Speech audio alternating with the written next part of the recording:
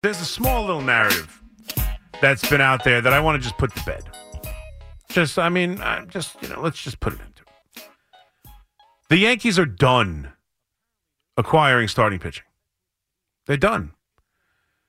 They're not getting a big-time starting pitcher. I don't think they're going to be able to trade for one. I think Brian Cashman has made it pretty clear.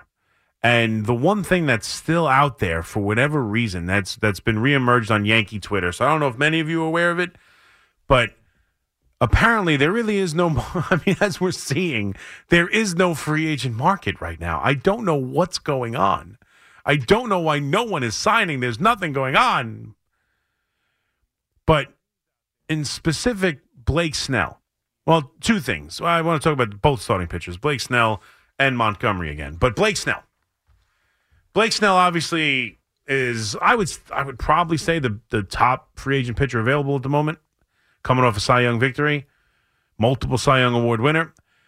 And the news out there is that the Yankees offered him a 6-year, $150 million contract. And the other news with that is that that's the only contract offer, the only firm contract offer that he's been given, period. That there is not another team, while they're in discussions, there has not been another team that has given Blake Snell any kind of offer at all. So that the Yankees' 6-year, $150 million offer is the only offer that's been put on the table. And because of that,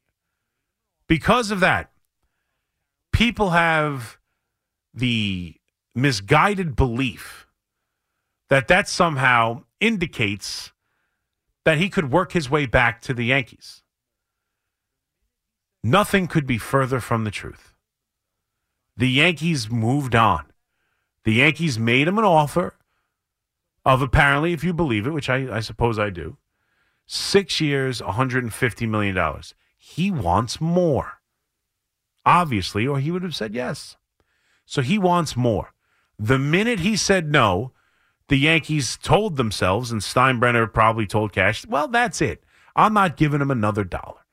So let's pivot to the guy apparently in Marcus Stroman, which Brian Cashman said in an interview on MLB Network, or MLB Radio, with Jim Bowden. Said that is the first pitcher they had contact with after Yamamoto went to the Dodgers was Stroman. That right after that, they contacted him. They were talking with his agents, and that Boone went to Stroman's house to meet with him. So they were on Stroman early on. No one had word of that. Before they made that offer to Snell, before anything, they were on with Stroman. They went to his house and talked to him because they believe, and here's the main reason they signed him, I'm starting to think, one, the bargain deal that they got in their minds. And to be fair, I do think it's a very good contract. But for whatever reason, right, for some of the same reasons that we're all concerned he works in New York, I think the Yankees are actually pretty confident that he will work in New York.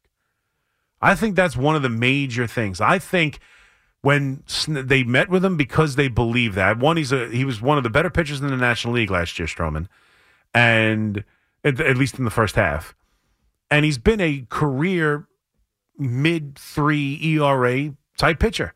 And they believe that will continue.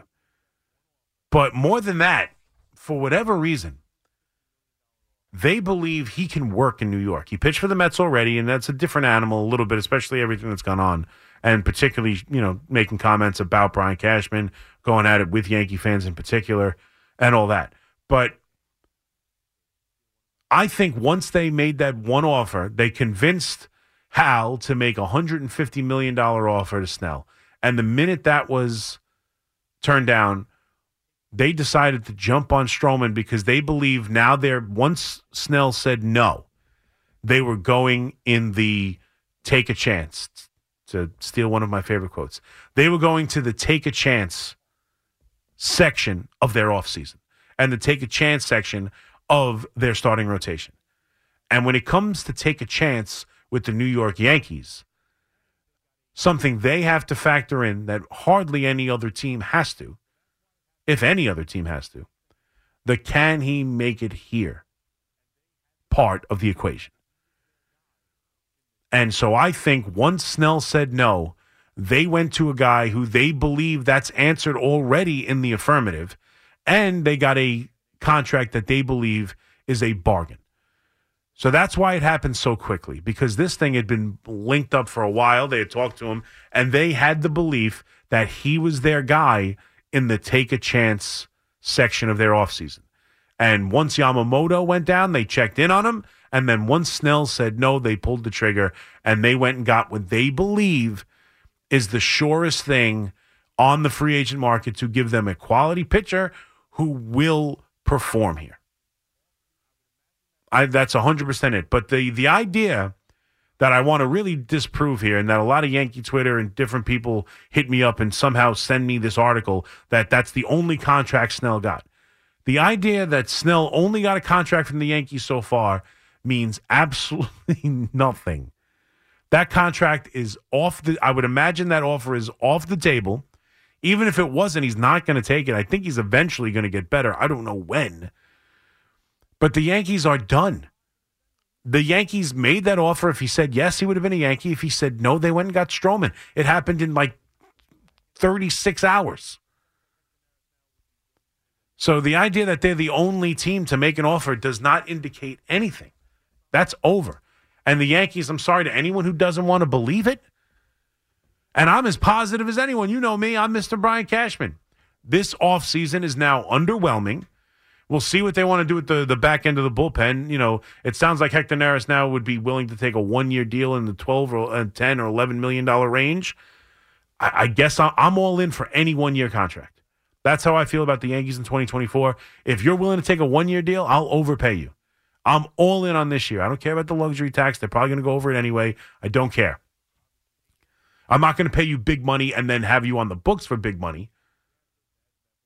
But for 1 year, this next year, I'll pay a reliever over to have him take a one-year contract.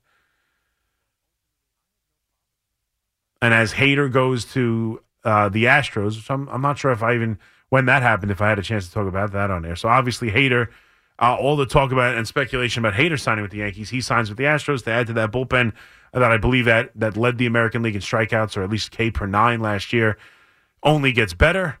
But ultimately, I had no problem with the Yankees not signing that contract. I do not want to give him a $100 million contract when, honestly, you look at it, and I know you're going to call me crazy, they have a reliever already who's almost as good. Not as consistent, and certainly not as big-named. But if you look at the numbers, just the flat-out numbers over the last 2 years, you can make a case Clay Holmes is every bit as good a reliever. You can make a case that Clay Holmes is every bit as good as a reliever. I don't want to give $100 million to a guy who I feel it's probably a year late. And especially with relievers, that could fall apart quickly. And while I'm all in for 24, I don't want to give out $100 million contracts to relievers that won't be good in a couple of years. Like I'm okay with the Yankees bullpen. That's their specialty of building bullpens. I'm confident that Cash and company will find another arm or two that can go in there and surprise people. And whether they're going to want to go pay for a Neris or they got to bring back Wandy Peralta, which I hope they do, that's it. That's the rest of your Yankee offseason. So for those of you who are like me, who had the Yamamoto offseason in their mind, and then even after they lost out on Yamamoto, believed that they would be in the market for one of these top starting pitchers, whether it be in free agency for Montgomery and Snell, or whether it be via trade for Bieber or Burns or I guess Luzardo. I don't think any of that is happening.